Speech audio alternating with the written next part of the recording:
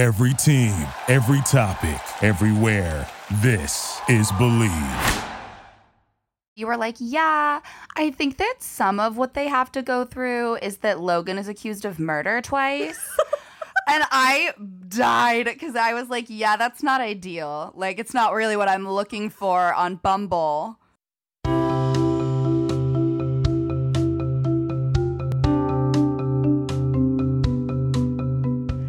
Hello, everyone. Welcome back to Talking Ship, brought to you by the Believe Podcast Network.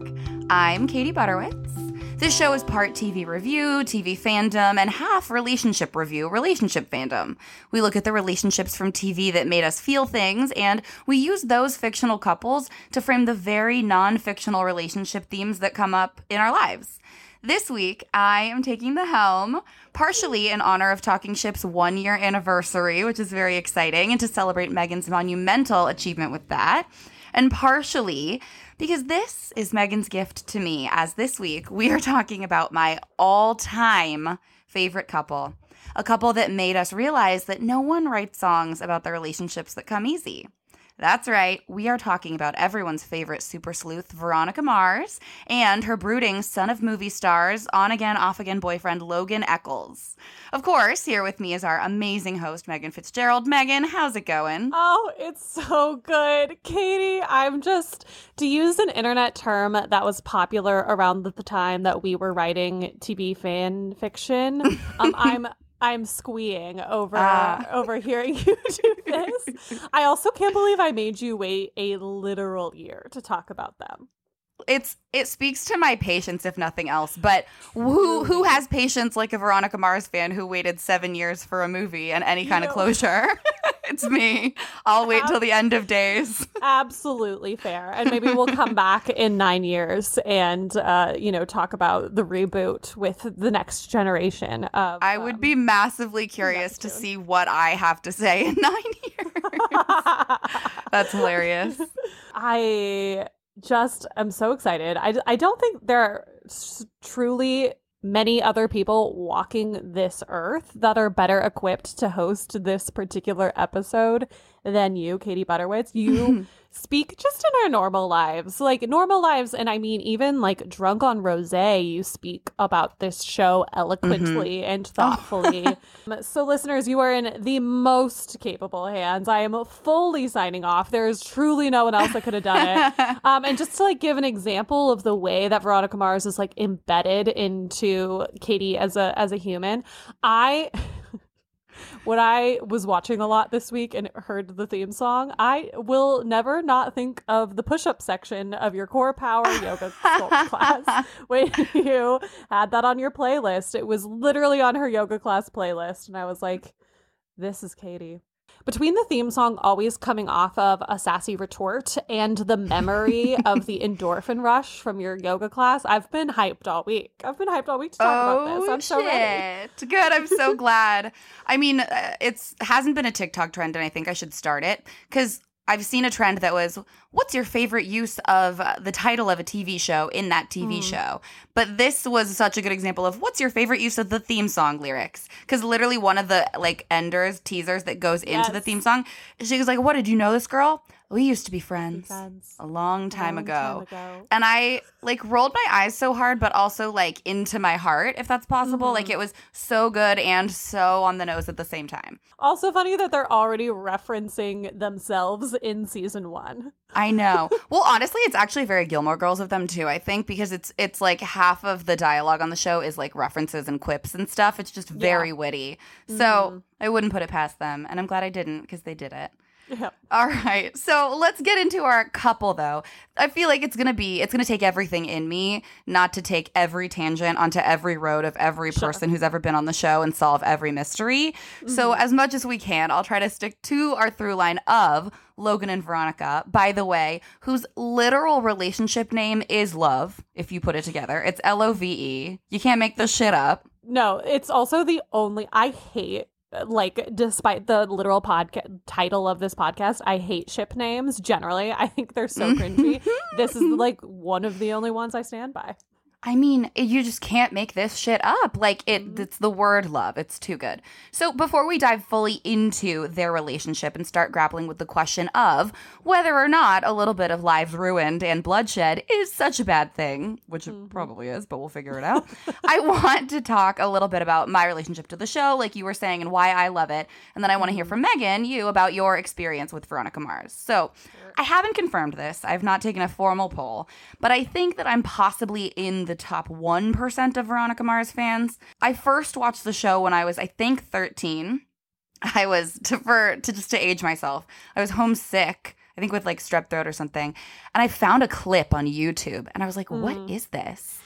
And I was like, that looks really cool. My mom drove me to Suncoast Video, which was like a DVD store.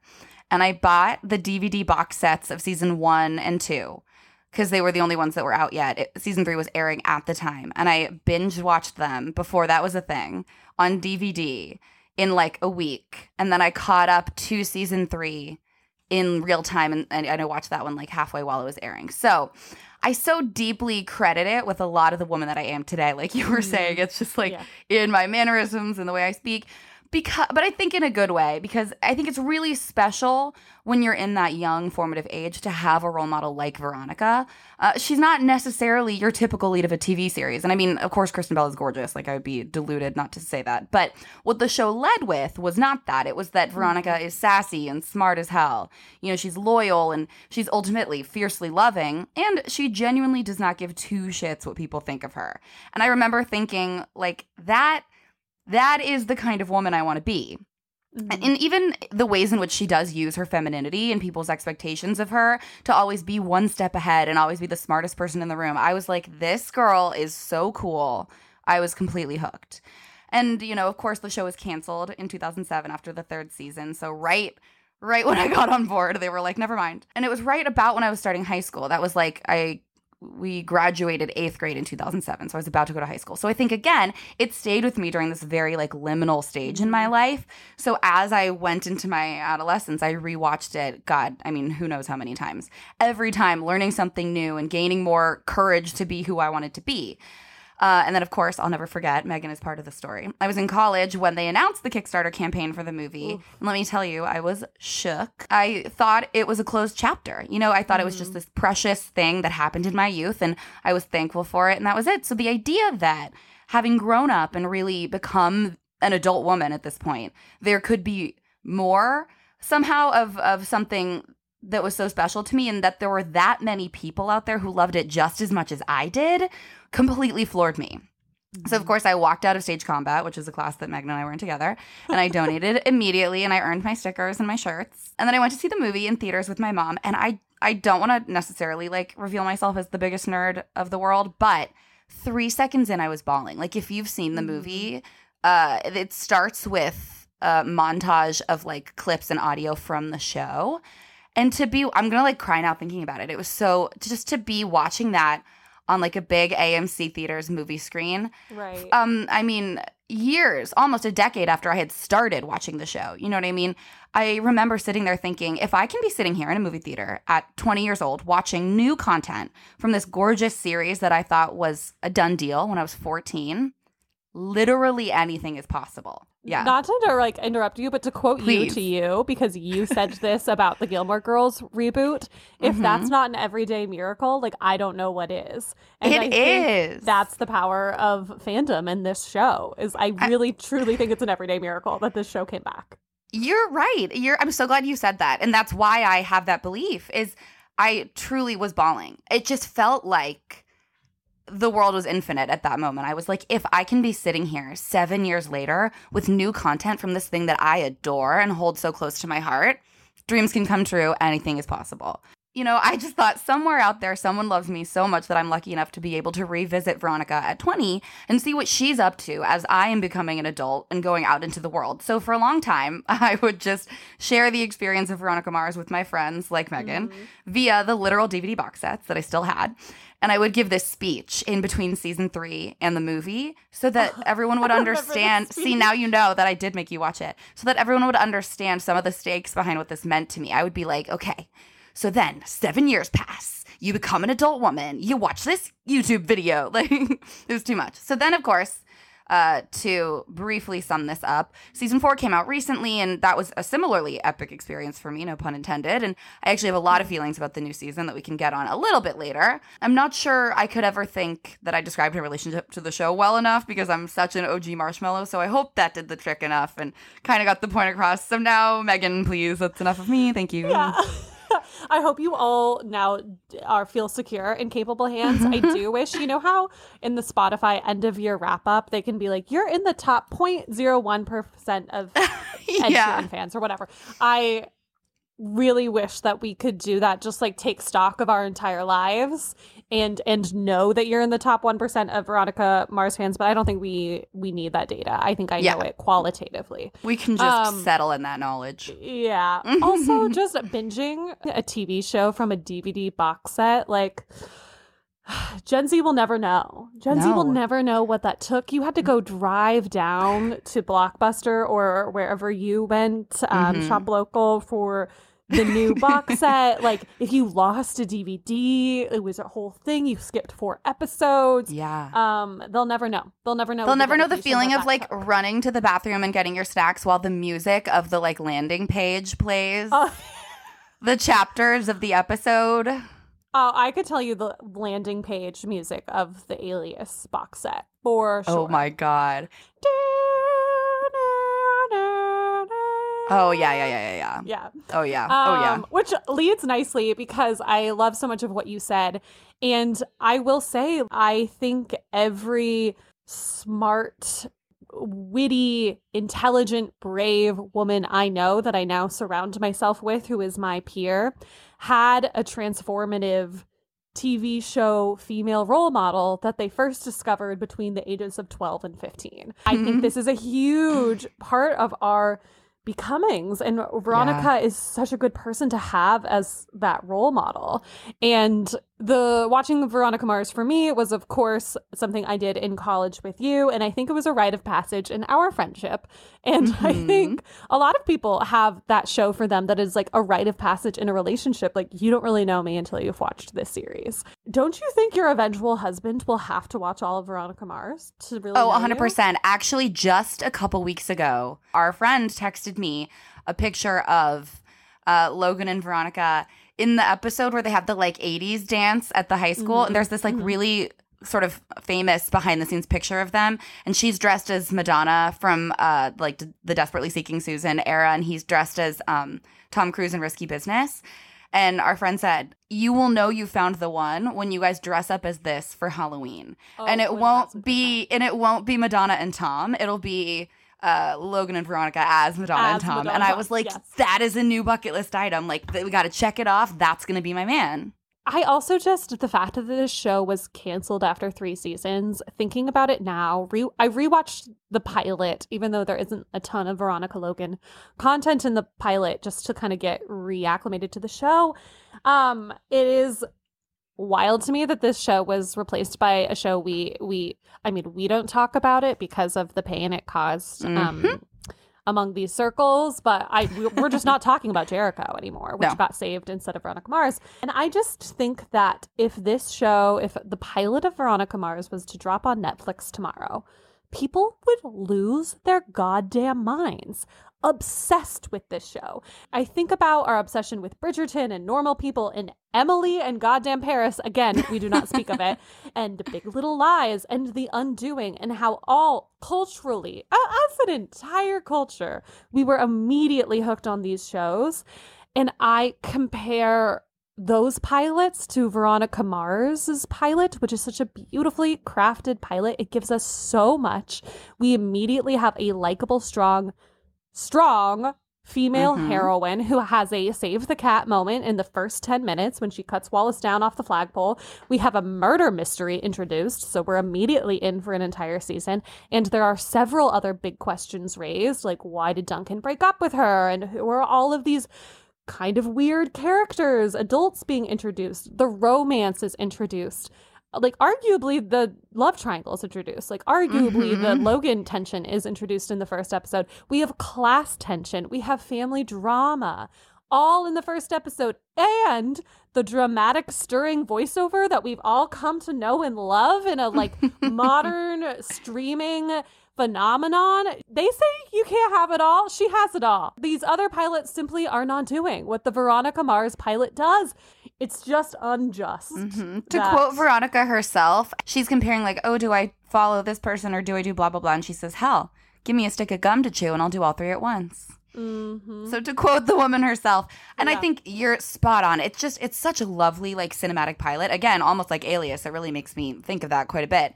I would be remiss if I didn't briefly mention my deep passion for the director's cut of the pilot versus the one that aired on TV. For the listeners, if you don't know, the version that you are able to watch today on Hulu is the one that aired on UPN originally. Not the one that you would see on the DVD version, which is Rob Thomas's version. The director's cut starts with Veronica on a stakeout, casing a motel and being surrounded by bikers. And then it goes like 12 hours earlier and you see high school and you back up and you learn some stuff. The one you see on Hulu and on TV it starts at the high school and then just moves forward in sort of a linear way. It still tells the same story, but what I like about it, and I have other feelings about this later on, is that was Rob Thomas's vision that this is a noir. The network was like, no, this is a high school show. We have to start with the high school. And he was like, this isn't a high school show. This is Philip Marlowe with blonde hair in high school. Like, this is Sam Spade with a pixie cut. Like, it's just different. And so I think that spoke to the tone of the show and where it was going to go and how different people would receive it. But I would just be remiss if I didn't throw that in there. So if you cut that, that's fine. No, I love it. And I think it's really good for the fans to know. And I just think it sets us up to speak about the show because I think Rob Thomas took his characters, her specifically, a teenage girl, very seriously and gave her so much dignity and strength. And I think that was really transformative for a lot of watchers. I'm so glad you said that because culturally there is just this phenomenon of discrediting teenage girls and the things that teenage girls like. And I think that's something that was so cool about Veronica is like at the same time as she was this very serious and very taken seriously female detective, she also was a girl in high school and she would make jokes about like Josh Hartnett and she had a juicy tracksuit. And I think those things are important that like you can be tough and girly and you can be smart and romantic. Like you can be all these things. Right. And she had crushes on boys and could be super strong until a guy was introduced. And then we do see the marshmallow side of her. I know. There it is. In my dreams, someday we'll do an episode about all of her other boyfriends, and I'll get to talk about like evil Troy and like Leo, my boy. Leo. I know. We should one day do a segment where we like tie actors from all the shows we've talked about on this podcast because I think we can connect them all. I think we could do it. It's gonna be called. Are you ready? 6 Degrees of Melora Hardin. She might be the linchpin. She might be the Linny pin. Okay, anyway. Okay. That was too much. Okay, so now bringing us home into a segment that we all know and love, it's time we get into some relatable content. Ba-da-boo. I liked it. It was kind of zesty. I never got to do the ba-da-boo. I liked it. I tried to sing it like you would, so I think we did a nice little it was a classic Betty and Veronica role reversal, if you will. All right. While we may not all be a feisty teenage private eye or the son of problematic movie stars, there are certainly many other ways in which we can see ourselves in Logan and Veronica and learn from their history, their banter, and their relationship ups and downs. We're going to dive into them with our relatable content. So you may be in a Logan and Veronica situation if you're not sure what's hotter, the fights or the makeouts. Bathroom makeouts, a bucket list of mine. You may be in a Logan and Veronica situation if you at some point in your history with this person hated them. Oof, we love a classic enemies to lovers trope. You may be in a Logan and Veronica situation if banter is your love language. Oh, yeah, banter gets me horny. And speaking of horny, you may be in a Logan and Veronica situation if you get horny for someone being protective of you. You may be in a Logan and Veronica situation if you just can't seem to quit them, regardless of how hard it is. Mm-hmm. And you may be in a Logan and Veronica situation if the relationship doesn't feel like it will ever be, quote, normal or easy. It's always a little bit shrouded in the drums. Mm-hmm. You may be in a Logan and Veronica situation if your friends don't always like or get along with your significant other.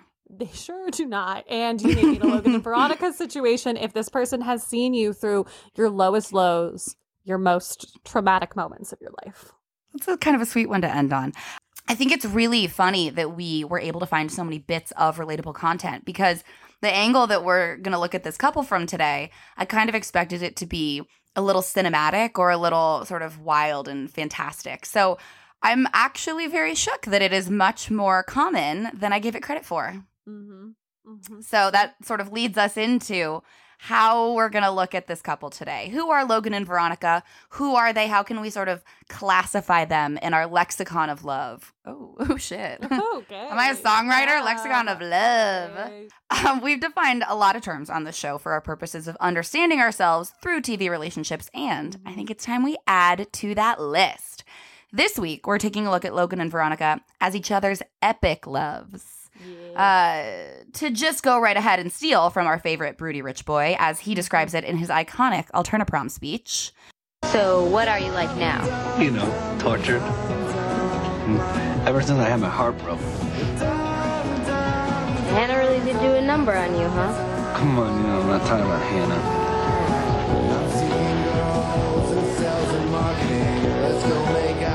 I thought our story was epic, you know? You and me. Epic how? Spanning years and continents, lives ruined, bloodshed. Epic.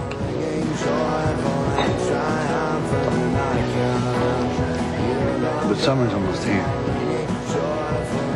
We won't see each other at all. Do you remember the time? I actually want to say this because it should be in there. You know what I'm going to say? Oh, absolutely. Go. Please. Do you remember the time that we once went, I think 3 months, well, it might have been less than that, but we went quite a long streak of Venmo memos just reciting the dialogue of this scene. Like, we wouldn't ever say what the actual Venmo was for. We would just be like, alone again, naturally. Like, it was just too good. Oh, my God. Yeah, that Hannah really did a number on you, huh? Yep. Like, $5. I think, true to its name, epic love involves a lot of story. This isn't somebody that you met on an app and you just started dating and then you met each other's friends. And now you post a lot about the HelloFresh meals you're making together and captioning them, our latest adventure. Like that's not, quote, epic love. Maybe love. I would believe that those people are in love. But I mean, to quote you, to you, as you so aptly put it, that's nice. You never want the biggest nice insult in my book. I think epic love involves some sort of stakes that either you've experienced in the getting together, the being together, the staying together, or they've seen you through some sort of high stakes situation. And what's funny to me about the Logan speech is that he kind of touches on something that I always want to make sure that we're not doing on this podcast, which this podcast that makes direct parallels from our real life to the lives of teenage private eyes and teenage vampires and teenage Orange County residents. I should say teenage vampire slayers. Yes. Is that he kind of glamorizes epic love with the lives ruined, bloodshed, and you even see her push back on it a bit of like, does it have to be that hard? And it doesn't have to be. Love does not have to be that hard. Epic love doesn't have to be that hard. It probably shouldn't be that hard.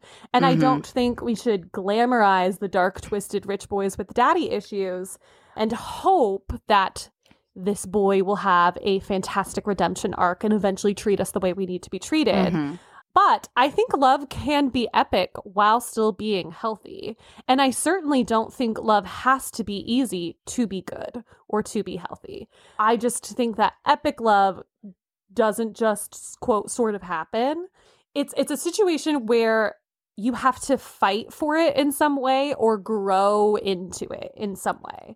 And I think that can take time, which is why, of Logan's definition, I really ship spanning years and continents, because I believe that good things take time.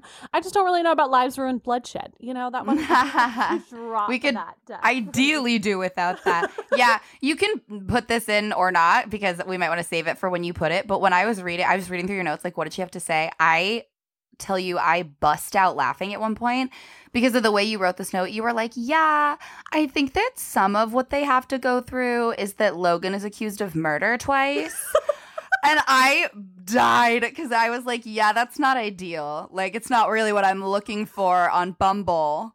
Okay, I think everything you said was so good. I think you're right, because epic love, you definitely don't want it to ruin your life. We're here to enhance our lives with love. Put that on a bumper sticker. But I agree with you. I think for our purposes of sort of dissecting things today, Logan does a lot of the heavy lifting in this definition for us.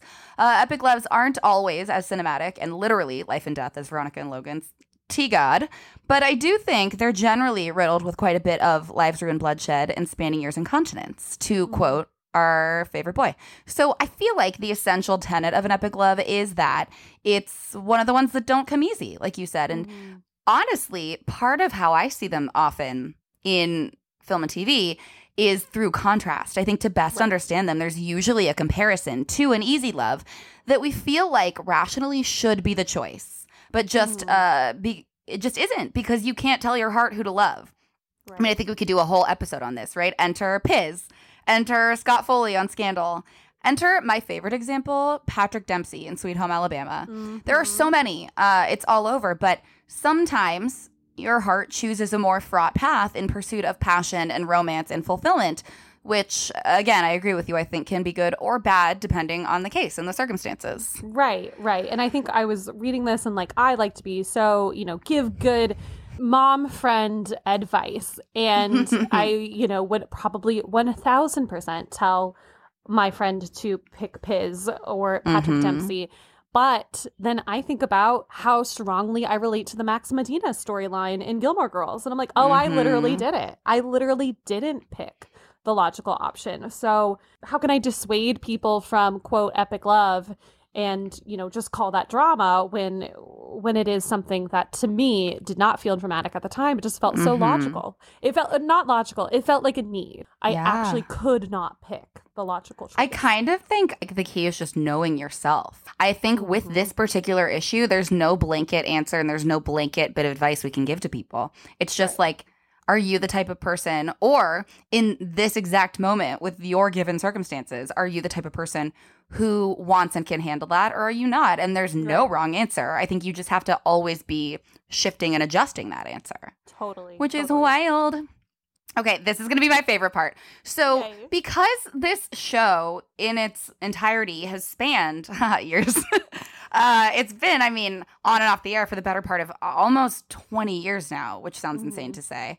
So I want to give just a brief relationship timeline of Logan and Veronica. So to start quite pithily, they used to be friends a long time ago, by which we, of course, mean that we come to learn through flashbacks and Amanda Seyfried's wonderful arc in the first season that they were part of this like Fab Four with Duncan and Lily. Logan was dating Lily, R.I.P. Veronica was dating Duncan, bye. And I just think we get this sense that they, used to be friends, but they weren't necessarily super close. Then when we first meet Logan in the pilot, Veronica, in her amazing voiceover, describes him as their school's obligatory psychotic jackass.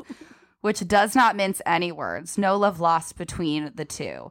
In that same episode, she frames him with a cock bong in his locker, and he smashes in her headlights. So things are off to a great start. Then later in the season, Logan hires V to find his mom, our favorite enemies forced to work together storyline. I love it. A classic, but also classic in a redemption arc. And a classic on your path, in even in our non-fictional lives, of falling for someone is finally seeing them as emotionally vulnerable. He literally cries He cries. And that was pivotal in them having a connection. I'll speak on it a bit later, but a classic. In her arms, he cries. It's so cute. Oh, yeah. Then we have my favorite TV kiss of all time. Oh my God. We'll talk about it a lot, but let's just actually, we can't even proceed. Do not pass go until we discuss this kiss. I need to talk about this kiss. I have watched this kiss in isolation a lot because of the nature of this job and because it's one of your favorite kisses.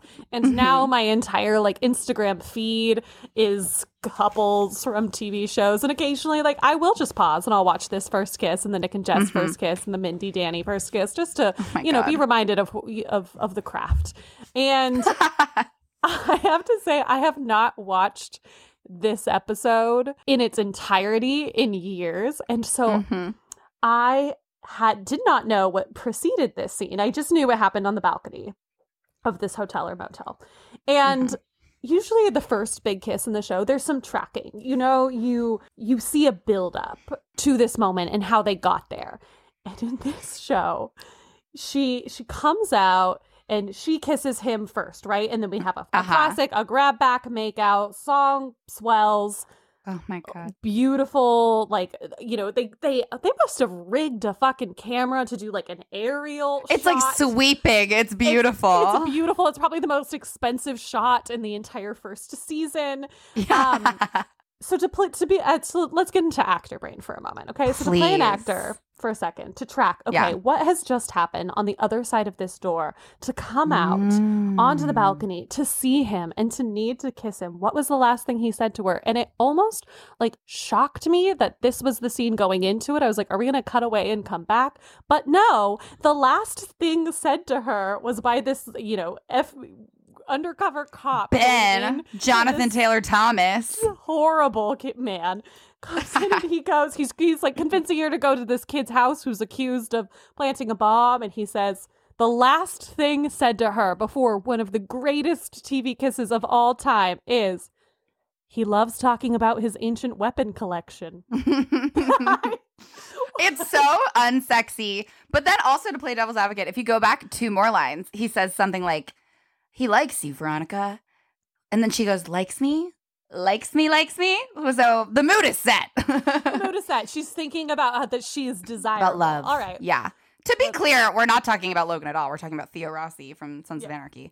I love the way you're analyzing it because I actually think the way you're looking at it is absolutely how it tracks, because I think Veronica, especially at that point in season 1, is so unused to people helping her. And in so many ways, we see her reject people's help. But I think having just been rescued from a potentially life-threatening situation by Logan, of all people, right, she is so caught off guard that we get to see a genuine response. Nothing guarded, nothing planned. So I think that's where that first little kiss comes from, is she is just so shook to have had someone take care of her.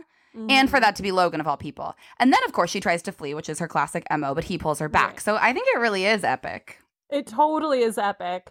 And that does track for her, like, emotionally. It's like in the It's not sexy at all. It is not a sexy transition. Oh, God. Back on track. Then they start secret dating, which is super fucking hot. Super hot. I worry about getting older, not because of crow's feet, not because of losing my fertility. I fear about getting older because I feel like the opportunities to secret date are slimming as I get older and more mature. It, at this point, feels unlikely, but it is absolutely a dream of mine. Oh, God. I mean, truly, that scene where they're kissing in the bathroom and, a boy in the girl's bathroom, it's just so wrong it's right. Oh, my God. It's so hot. And what really is the most hot to me about this, to actually play Daisy Mae Sunshine about it, is the culmination when they're revealed at the sad, pitiful surprise party that Aaron, barf me, throws for him. And Dick tries to make a joke, he's like, what is this, some reality show called My Skank? And I'm pretending every time I say a quote, by the way, like I don't actually know what it is and I'm off book for the whole series. Right. So he tries to make that joke and Logan just levels him. He just goes, leave, Dick. Or he goes like, goodbye, Dick. And he says very loudly and publicly that if anyone has a problem with his girlfriend, they're dead to him.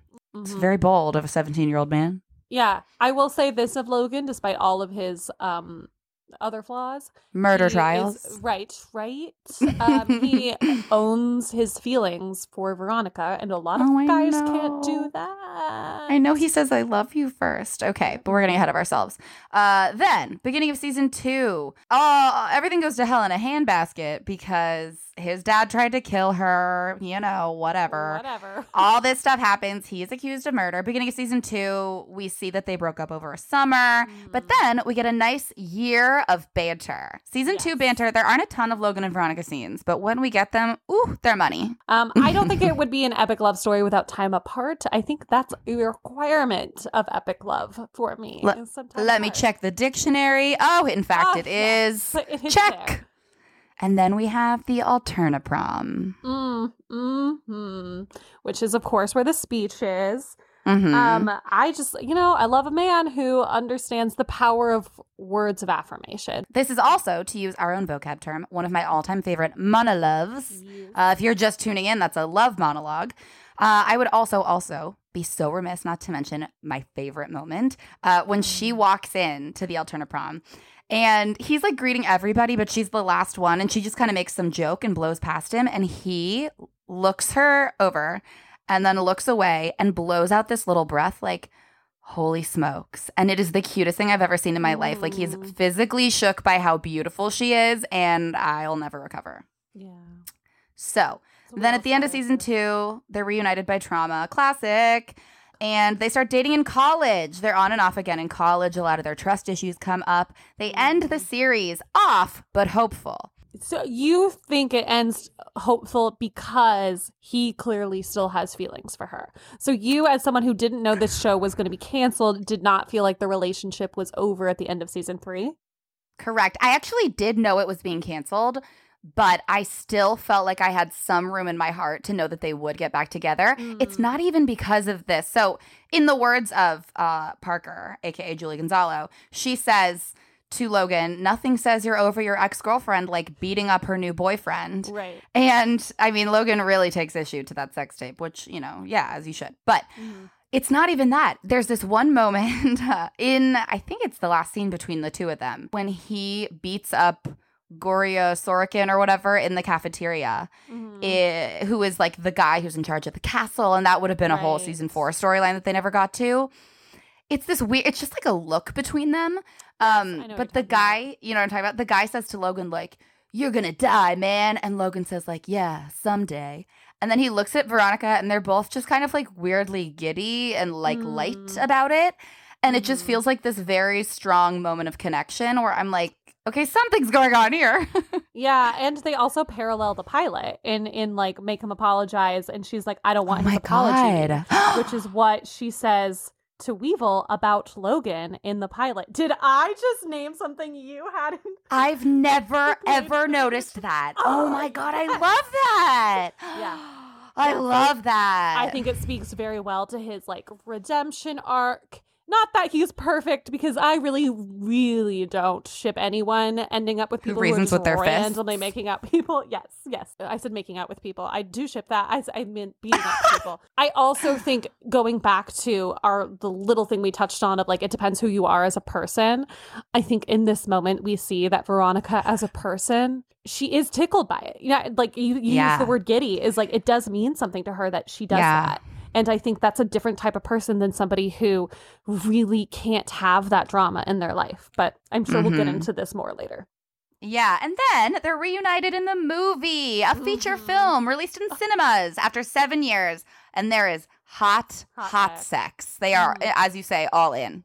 All in. Kristen Bell's sex acting cannot be understated. She has this very specific, like you're entering me acting, and that, I really feel like that's how you can distinguish those who work with craft and those who don't, is if you really get into your entering me acting. It was, as you say, a very clear like, wow, it's been inserted thought. Oh man, so that's really hot. And then in season 4, which just came out on Hulu a year or two ago, we see a lot of Logan's emotional growth. V has some resistance to it. And then that's it. That's all that happens. The show ends. Just the kidding. show ends with them getting married. Brief spoilers, but we don't really need it. They do get married. That's it. Nothing happens. No, Logan dies, and it's the most tragic thing I've ever seen. And I could talk about it for episodes and episodes, so I don't actually even need to get into it. But I think we will at some point have to do an episode on female heroines and the idea of martyrdom and who you end up with and how to end up with someone and how you can be a strong woman with autonomy and have a partner. It's worth its own whole episode. I agree. So just know, everyone, that that's coming, and we're not ignoring this thing. Well, we're kind of ignoring it today. Yeah. But it's temporary self-care. So for our purposes today, it ends with their courthouse wedding. 1,000%. Season 4 Logan is what really seals the deal for me, to be honest. He's finally able to become what he has always wanted to be for her, but couldn't, which is that stable, steadfast, protective support system. I think he always wanted to be that in control. He just had so much shit to work through and so much anger and trauma and all of this that it took him a while to get there. Well, and it's so good. Even, I mean, this is like part of to both their growth and to like the tumultuous nature of an epic relationship. But even in season 4, he's all in therapy and he's on the up and up, and he calls her out for trying to push him into regressing. Yeah. There's a scene where she like tries to provoke him to get like angry or violent. Mm-hmm. And he's like, what do you want me to do? Do you want me to like punch this cabinet? And he just sort of calls her on it. I think it's great. So that's the gist of a long sort of, as it were, years spanning relationship. Let's start to talk about the ways in which they are epic. Let's start with this concept of spanning years and continents, like Megan, you were saying. So let's start talking history. Let's talk about the fact that they started as friends in their youth and what that experience does for them. Yeah, I do think part of what makes a love epic is time and the fact that you're seeing somebody through growth or change. So I think knowing someone from your childhood or your roots or even in a different phase in your life can alter the stakes of a relationship. Like automatically, I think it gives it more stake. I think really highly of the people who knew me and loved me as a brunette. Those friendships are higher stakes. Those friendships are epic. Oh my God. I've known you through 3 hair colors. You truly have, and that's why our love story is epic. Our love story is epic. I agree that our love story is epic, and I also agree with what you said. I think having seen them be part of this sort of like Fab Four with Lily and Duncan, we know they had a lot of shared experiences in their youth. And I'm not really sure, though, out of that group that they were all that close. You know, there is one scene that's very fun in the episode with all of the homecoming flashbacks in season 1. Where you see them in the limo and they're making that video and whatever. Logan reminisces about seeing Veronica for the first time. And she's like, I was in my soccer uniform. And he's like, well, you were pretty hot rocking those knee highs. And it's very cute. It's a very cute moment early on for them. But I think ultimately that time just gave them a foundation of having known each other in their youths. And ultimately what I think is most significant about that is that it gave them the chance to re-meet each other as who they had become after Lily's death. Right. I think they both had to subvert the expectations of the person that they used to know and get to know each other for who they are now, having been sort of forged and strengthened and just all around affected by trauma and by time. Right. And I also think, speaking to who you have become versus who you were, I think there's also something about shared history that allows you the freedom to be the truest version of yourself and know that the person that has seen you through it will be able to identify probably more accurately and clearly what is bullshit and what is a true form of yourself. And Logan sees her in this soccer playing. Also, Log. Imagine Veronica playing soccer. Imagine the Veronica through the series playing soccer. Okay, long-haired, bad wig Veronica in season 1 is like a different girl. And so Logan knew her as that, who she wasn't really. And then Logan sees her kind of in her element, becoming this badass teenage private eye. Mm-hmm. And so he sees her in her, I think what we all know as an audience is her truest form. And I think that's what's so special about Logan is that in the almost decade in between them seeing each other and not seeing each other, she's become this kind of like high-powered lawyer, or, she's like about to take this adult job as like a real lawyer. And she's become this different version of herself. But he knows her in her truest form and knows who she really is. And I think that there is something about epic romances where epic love sees and embraces the quote messier side of you, which I think is often who we were before we were more polished and evolved into, therapy attending, college educated, practically career minded people that we turn into around 29 maybe is that they know us at our roots, and we see this in Sweet Home Alabama too, like the hometown guy knows her as that's literally the entire theme of Sweet Home Alabama is like this guy who knows her for who she was in Alabama versus New York. Oh my God, I like the Sweet Home Alabama through line.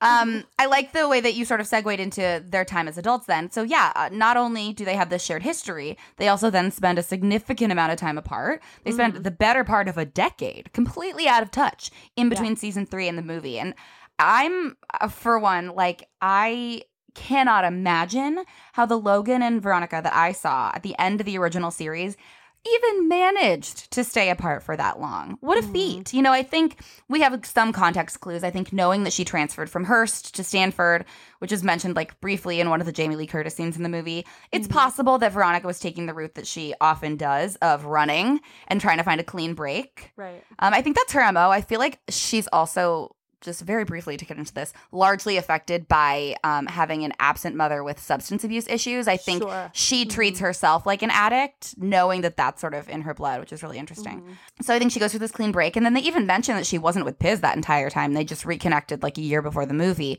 So it's possible that she just had to kind of find herself. And obviously he did too. I mean, he literally joined the Navy, which at first I thought was a little out of left field when he shows up and she has that like, oh my God, you should only wear this ever. But then it's exactly what you said. Actually, this is such a good connection to your point of knowing the true self and knowing the messier. Because when she finally changes out of her like lawyer suits and puts on the leather jacket and that bag we've seen a million times, he says to her, you should only wear this ever. And it's so good. It's just a, hey, I know you. Yes. So I feel like it's a really, coming back to Logan joining the Navy, it's a really good way to sort of channel all his aggression and find purpose. Probably it's a good job for him. So I think that time probably did them a lot of good and allowed them both to grow up and work through some of their own traumas that kept them apart in earlier seasons. However, it is really interesting, the sort of addict themes, like I was saying, that they use in this reunion, even down to her voiceover and the way she refers to her old life. But also, one of my favorite Rico Colantoni moments is when she shows up and surprises her dad, and he thinks she's back for the reunion, and she doesn't even say anything. He just looks at her and he goes, no, Logan. And it is so good and so bad. And he's not even like disappointed. He just is like, ugh, this. But there is this really strong sense that the two of them are like magnets, just drawn to each other across the globe through time and space. They're just these kindred spirits bound to find each other. Right. I don't think I could ship this couple at all without the time apart. And, I don't know how you'll take this, but I really hate their relationship in season 3. I take it fine. You're right. They're not healthy. It is everything about relationships that gives me anxiety. It is staying with a high school boyfriend for longer than you should. It is wanting to change someone who's unwilling to change. It is trying to break down the walls of somebody who doesn't want them broken down. It is friends who try to stay friends when they clearly aren't ready to be. It's not giving her the autonomy to do what she wants and be who she wants to be. So to me, I actually kind of a little bit disagree. Like, I think it absolutely makes sense that it took them 9 years to come back together because I think it had gotten that toxic. And even in the little smile moment that we see in the cafeteria in the last episode, even in that smile, I think they also understood that there needed to be so much change if this was ever going to work, even if it wasn't super conscious. I think somewhat unconsciously they know that. And I think the end of season 3 is a culmination of like all of their undealt trauma and all of their communication issues coming to a head, and neither of them having the tools or the space or the perspective to be able to deal with it.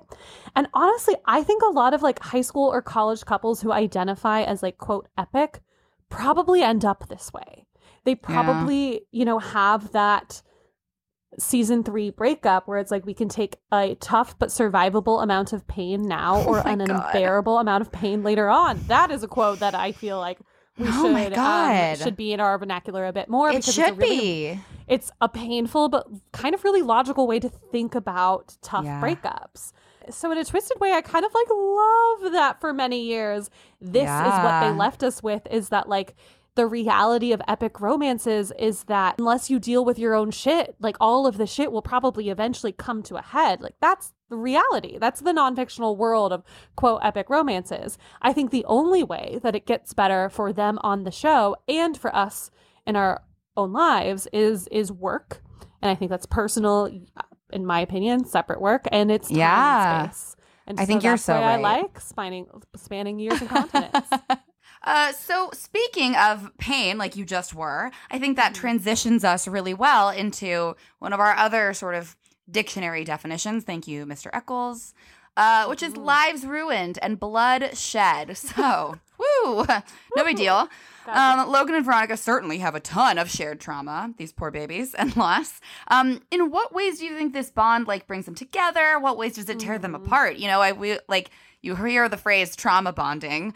I don't know that that's always a good thing, but obviously sometimes people who've been through you've been through can help you. So what do you think? I think it takes a while for them to be united by these things. I think at the beginning they do still hate each other. Even in the pilot, after Lily's already died, they haven't bonded yet. They have not bonded. And to second that point, I think it's different, obviously, and well, she's not culpable for any of those things either, but like he sort of, if you look at the domino effect leading up to her rape, he sort of plays a fairly big part in that too, sort of leading the like pitchfork gang against her and then doing the whole thing with the body shots. Like all things lead to another. Like they have every reason not to trust each other. So I think you're right. Initially, it pretty clearly tears them apart. He becomes her full arch nemesis. She introduces him, as we said, as the obligatory psychotic jackass. When we were, youths, the fan fiction community would sometimes just shorten that to OPJ. Just so you know. I love that inside scoop. Thank you so much. You're welcome. Just so you know, insiders will know. So, I mean, literally one of their first interactions that we see is him bashing in her headlights with a crowbar, which he later lovingly refers to as foreplay. So I'm really not doing a good job selling him as a romantic suitor right now at all. But I do think that when he hires her to find his mom, that's obviously a huge turning point for them. She knows exactly what it's like to have an absent and or substance-dependent mother, which, like, they don't so get into Lynn Eccles as an addict, but he definitely makes comments about, like, no, if she were to do it, it would be, like, sleeping pills and Chardonnay. Like, there's definitely hints there. So I think at least she kind of understands that grief, and they have this shared sense of loss that really serves and brings them together. Yeah, I think that's the pivotal moment, is when they start talking about his mom and she connects it to her mom. I mean, I think it's a turning point in any relationship. I really take pride in being able to break down a deflective man's tough exterior and get them to open up to me about their parents. It is a pivotal moment for me in any of my romantic relationships, and which is probably sick and something I should take a look at. And in fact, am taking a look at in therapy. But I really do think to him crying to her about his mom is the turning point in both for us as audience watchers and for Veronica, it is the point that humanizes him, and B, it kind of forever endows them to each other, because she's probably the only one that he's expressing feelings to like this, and that they have this connection over lost mothers. Yeah. Oh man, you're so right. I didn't even think about that like who else does he have to talk to? It's like Veronica or a bottle of Jack, and that's it. Right. So in that way, I know it was pithy of me earlier to say trauma bonding, but in that way, that is sort of an indelible bond, you know? Yeah. In other ways, obviously in like cinematic, this is a TV show ways, the revelation that Aaron Eccles, Logan's father, a.k.a. Harry Hamlin, who is now forever the scariest person to me in the history of life, is Lily's killer. And was sleeping with her is a tricky one, because on the one hand, it definitely gives them a common enemy. We see them anti-Aaron quite a bit in season 2. On the other hand, it certainly can't be easy for Logan to come to terms with the fact that his own father already abusive towards him, tried to kill his current girlfriend, Veronica, and succeeded in killing his first, Lily. I think ultimately his process of dealing with this new information and processing his own trauma is part of what tears them apart at the beginning of season 2. Right. Because how could any teenager take that on with a partner? Yeah. You know?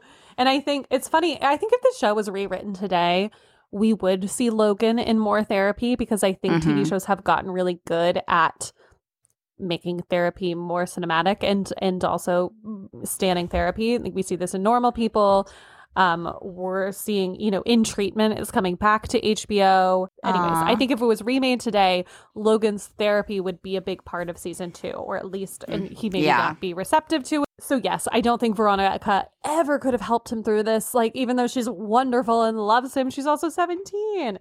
But I think a part of the reason trauma bonding happens without being a psychologist and really understanding the science behind it is there is this benefit that he never has to explain the situation to her. It's never like, babe, sit down. We have to have a talk. I have to talk to you about my murderous, cheating father. And how he slept with my girlfriend. Right. And she was there. She understands it. He doesn't have to have this big moment with her. You're right, though. There is something so powerful to the fact that he never has to put into words or try to convey his pain or whatever happened, because she was in it with him. She was right there with him. And of course, it's different for her, but she's probably the person who would most understand it out of anybody. Right. And even so, and I think what's I guess noble on Veronica's part is we really do see her try. We really do see her try to sit through this with him and give him space and give him time, and she can't. And that's partially because she's so young, but also because I think you have to be really strong and have dealt with all of your own shit first to be able to go through that with somebody. I think that it's a very adult thing that I don't even know that I would be ready for. And I feel very evolved, but again, so I like that in the beginning of season 2, they are not together. And I think that it is natural and probably healthy that they took time apart after this huge trauma in his life. I think you are 1,000% right. And still the 13-year-old in me needs to let you know that Duncan is boring and I hate him. You know what Duncan is? Nice. Except a plot point I forgot about is that Duncan is the one that has Aaron murdered. Yeah. He calls the hit. He calls the hit. So, yes, I agree with you. I think it's absolutely essential that they take this time apart to process these traumas. And then, because when it rains, it pours in Neptune. When they get back together after he saves her from Cassidy, a.k.a. Beaver, again, trauma. Like, a trauma that we barely have time to scratch the surface on, by the way. Like, we could keep talking about that. Right. I think once they get back together for season 3, there's issues on both sides for sure, but somewhat more significantly, I think the issues are hers as compared to the way it was in the summer. I think, yes, Logan has a reputation, but he really is so devoted to her, or he at least tries to be in season 3. And I think it's her own trauma and trust issues that really prevent her from opening up to him. I think it's probably no coincidence that her issues really manifest while she's working on the Hearst rape case, because I feel like she never really processes her own rape at Shelley Pomeroy's party in season 1. Logan starts to help her with it in season 1, and he wants to talk to her about it, and he says, I hate that I hurt you and all I want to do is protect you. First of all, a dagger to my heart. But then everything goes to hell with them, and then even there's all these new revelations in season 2 with Cassidy, which is, again, kind of random, but also devastating. And so I think she definitely feels like she has to sort of soldier through it alone, and it's really difficult for her to let him in and let him help, and that stands between them. And again, this comes back to who she is and her trust issues. And Logan there's some shitty things Logan does in season 3 as well, where the whole Mercer and him in Mexico thing, how they just left, that's shitty. Yeah. And in the way that I just think they were in different pages in season 3 where she wanted college to be this expansive experience, and he was sort of still holding on to the past and being kind of overprotective has a line and a line between being like this thing that like we want our people to care about us and want the best for us, and taking away our autonomy. And I do think that he crosses it. So it's difficult on both sides, but I think for me that comes back to like they don't have the skills and the language to work through arguably one of the biggest traumas somebody can go through in their life. Like how could they have possibly? And then the last thing I think in Lives Ruined to Bloodshed topic is that, and here we get into, I think that part of it is that Logan gets accused of murder twice. It's not great as far as track records go. No, and like I think, if I was Veronica's friend, I'd probably fall on Wallace's side of like, hey, Piz is the one without the drama, without the murder record. And, he says something along the lines of like, how long did it take you to say how high after Logan says jump? Oh my God, I know. And I do think, though, part of why she does feel compelled to go back to him and help him out we're talking about now the movie, is because they have this shared history of trauma. And it's like, how could he go through this thing without me there almost? And I think if the reverse happened and Veronica went through trauma on her side of the coast, like Logan would have come to her as well. I agree.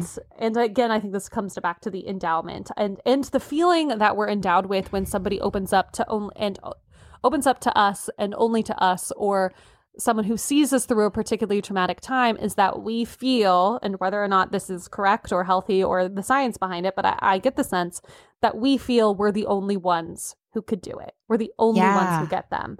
And I really do think that she feels this way and thus needs to go back to him for this. Like if we're talking acting, it couldn't just be a want, it's a need. It's a need. Well, and I think you're spot on, because if you think about it, okay, we were talking about how this show's important to me because I found it in my formative years. Think about their formative years. It was Veronica and Logan and Lily and Duncan, both of whom are now gone. You know what I mean? So it's just the two of them.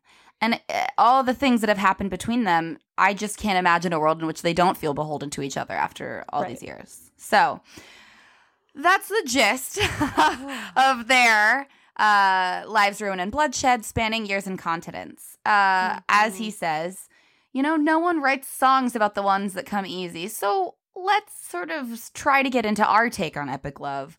What works, what doesn't work. Mm-hmm. Yeah, I feel like you should take it away on this one. Okay. Why? Because of my excellent music taste? Yes. So, if it were 2006, and was that a Harry Potter and the Prisoner of Azkaban reference? It really was. Oh my, take it away! It's really weird how we share a brain sometimes. Speaking of 2004, yeah, right? Oh my God, how funny. I think if it were, fast forward a couple years, 2006, when I found the show, and I was in my bedroom watching YouTube fan videos for Logan and Veronica, as you do, I would really like to watch or make one for them set to Taylor Swift's The Way I Loved You. And I don't think that's accurate because I think that song actually came out in like 2008, but my point stands. Because that's some of the best description of their situation to me. You've got the screaming and fighting and kissing in the rain, 2 a.m. cursing my name, all this stuff vibes, which are admittedly not great.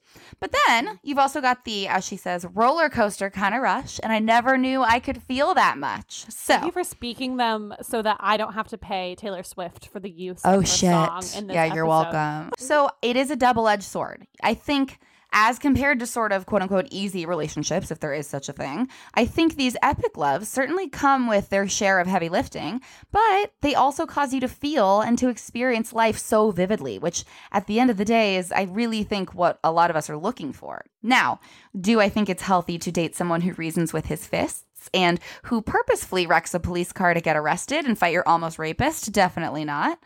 But I do think that seems super hot, and I should probably talk to someone about that. But I do think it's a noble pursuit to be with someone who cares about you that much.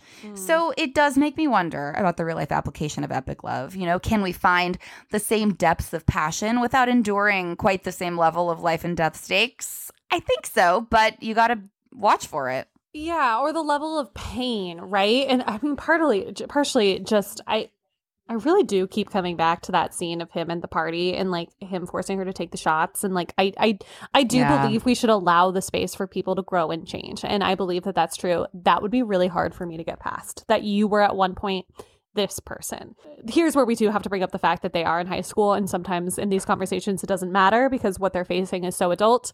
But I do think the age does play a factor there. Yeah. So it would be really hard for me to ever get past somebody that is quite so flawed and quite so dramatic. But in my real life, like, I've had some dramatic, quote, like epic turns with people I've loved or been mutually in love with. Like, I've flown across the country at the last minute for someone. I've driven hours in the middle of the night for someone. I've knocked over bar stools mid-fight and ran out of a bar. I've screamed and cried in the street. Like, and these are all separate people. I love that. And with one of them, I remember telling a friend, I remember saying to her, like, I'll wait as long as I need to for him to come around because it's him.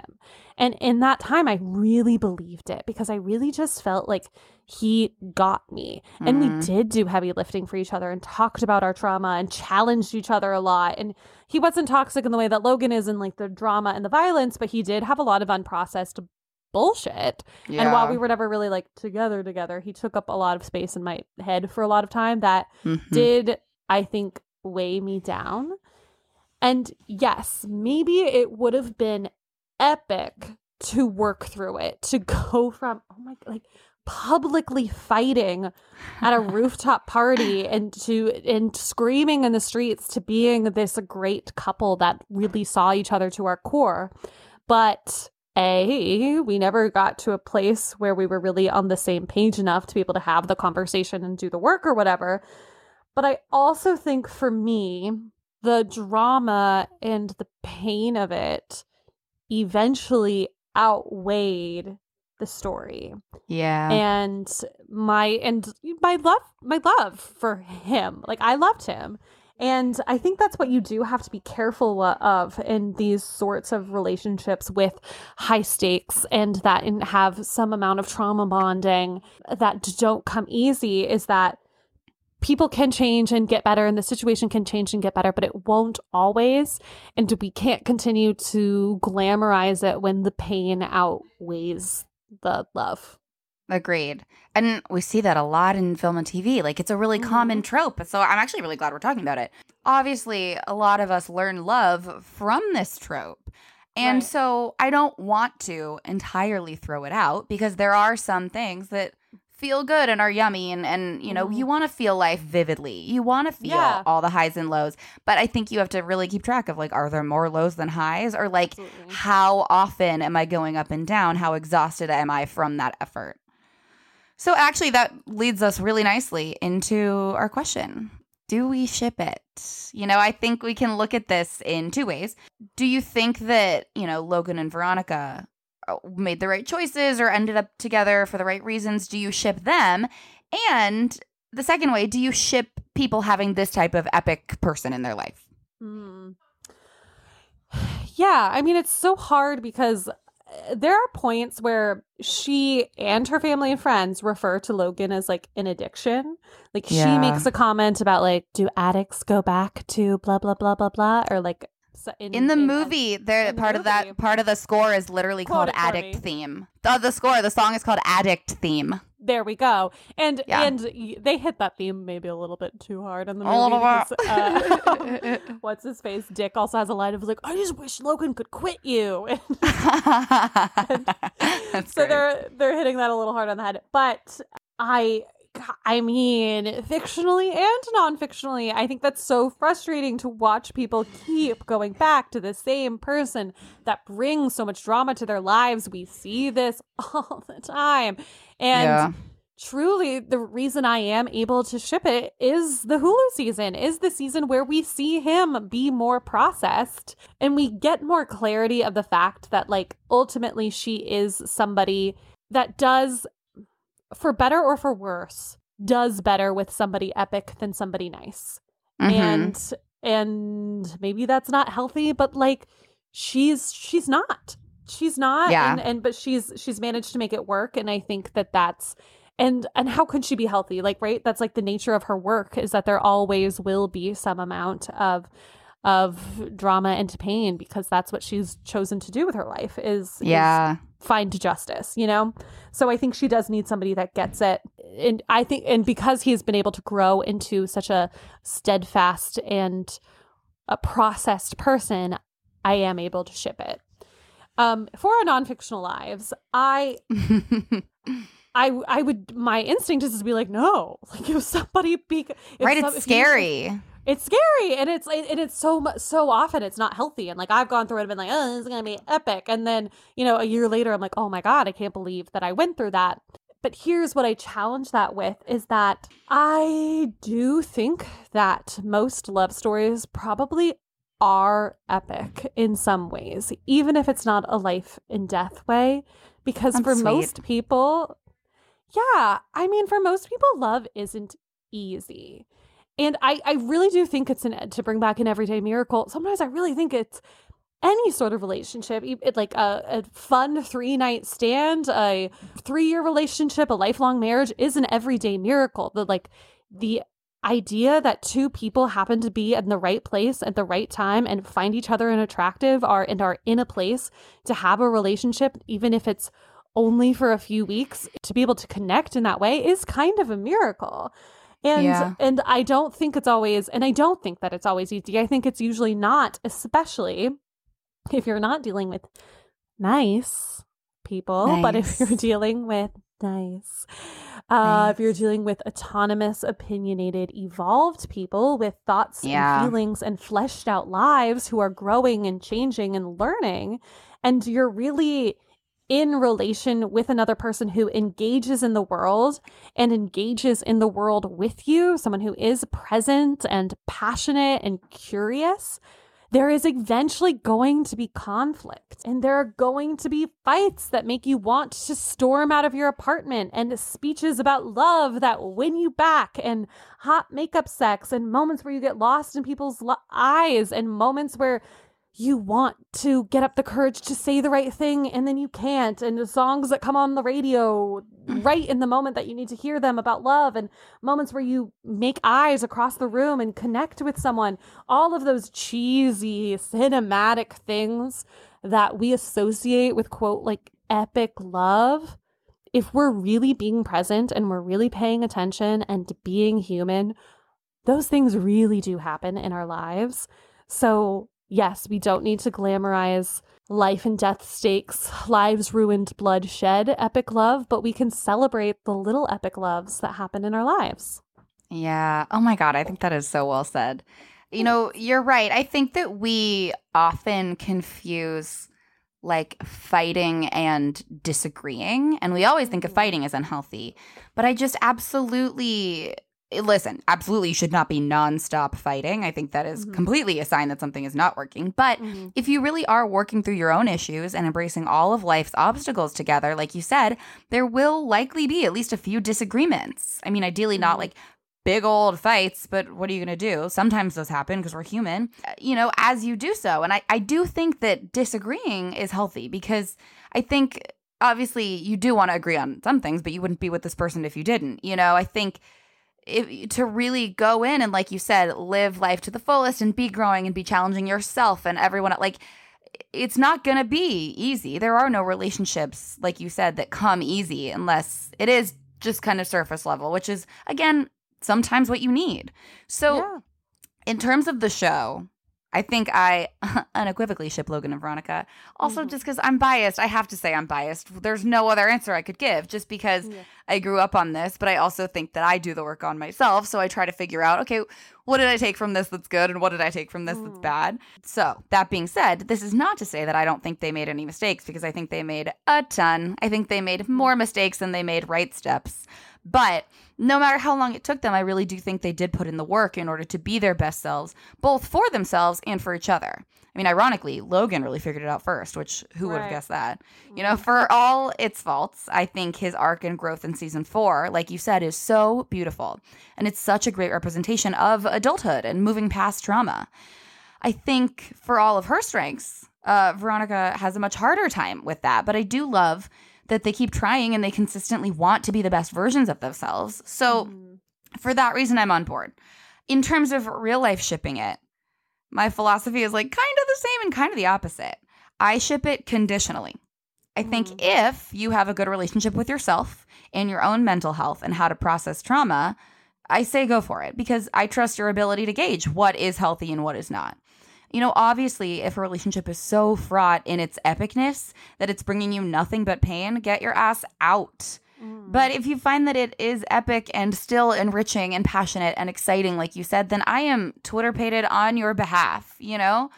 Doe-eyed, tongue-tied, and dare I say Twitter-pated.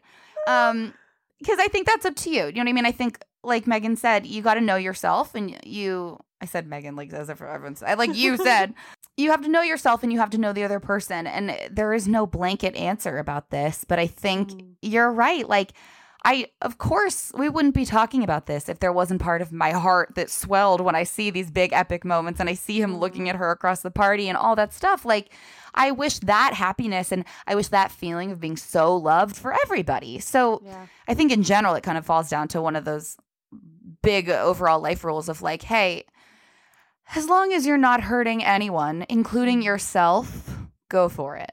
You know? Absolutely. Absolutely. And if you're the type of girl that finds like a sheet pan of broccoli, like the most amazing thing someone can do for you, then like you're nice. And maybe this isn't the love for you. But for us Veronica Mars identifying ones out there, we trust you to know if you can handle it or not. I agree. So it's kind of a choose your own adventure. Yeah. I hope everyone feels epically loved, and I hope that you know when to call it when there is too much lives ruined and bloodshed, ideally before there's any. Absolutely. Ideally. Absolutely. Oh, Katie, amazing job hosting. Did I do it? Oh my God, she did it. Oh my God, it was so nice just to not relax, but to feel taken on this journey by you. Thank you so much. And You're I'm so welcome. happy. It was almost as if you were driving past.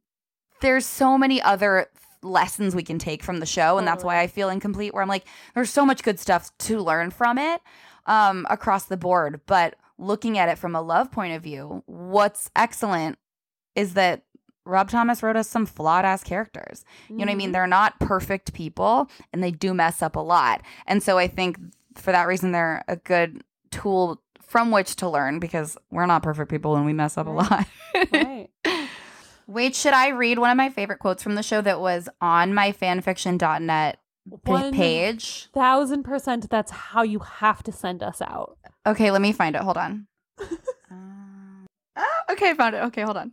I'm going to do my best, Veronica, too, because it's a voiceover. Mm-hmm. All right, you ready? This is from season 3. I think the episode is called Of Vice and Men. And it's the one where she's fighting with Logan, but she's investigating the rape case. And then she like gets her head shaved in the parking lot and he saves her and takes her back to her apartment. So what would Stan Marsh say in a situation like this? I think we all learned a valuable lesson about faith. You give it to the people you love. But the people who really deserve it are the ones who come through even when you don't love them enough. It's so good. Epic. Epic. Well, all we need to know is, Katie, where can people find you online if they want to continue to hear your lovely voice and listen in on your lovely thoughts? Oh, thank you. Online, you can find me on Instagram at Katie_Bud, B-U-D. TikTok at Katie Butterwitz. I'm just not even going to spell that. You guys can find it in the bio. Or on Twitter. I think on Twitter, I'm actually also at Katie Butterwitz. And the only reason I'm even bringing up my Twitter is because a couple weeks ago, the actor who played Sheriff Lamb liked one of my tweets. And I was like, oh my God, I'm basically famous. And it was me listening. I hope he's listening. Michael Muni, if you're here, it's me. You can find me at Only Megan 815. You can find the podcast at Talking Ship Podcast on Instagram and TikTok. We're working, okay? We're working on it. The content. We're working on it, on the content. And Katie, I feel that we cannot end this show without bringing up our favorite song. I knew you were going to do. I knew. Are you ready? I think this is how we have to go out. All right. Yeah, 3, count us in. 2, 1. Veronica Mars. I'm They're watching you. They see your every move, girl. And then he goes, so aptly says, Hall & Oates, Veronica. They wrote the song and now you're living it. Yay! Again, thank you so much for hosting, and I hope you all enjoy and go find your own epic loves. Thank you all for having me, and happy birthday, Talking Ship.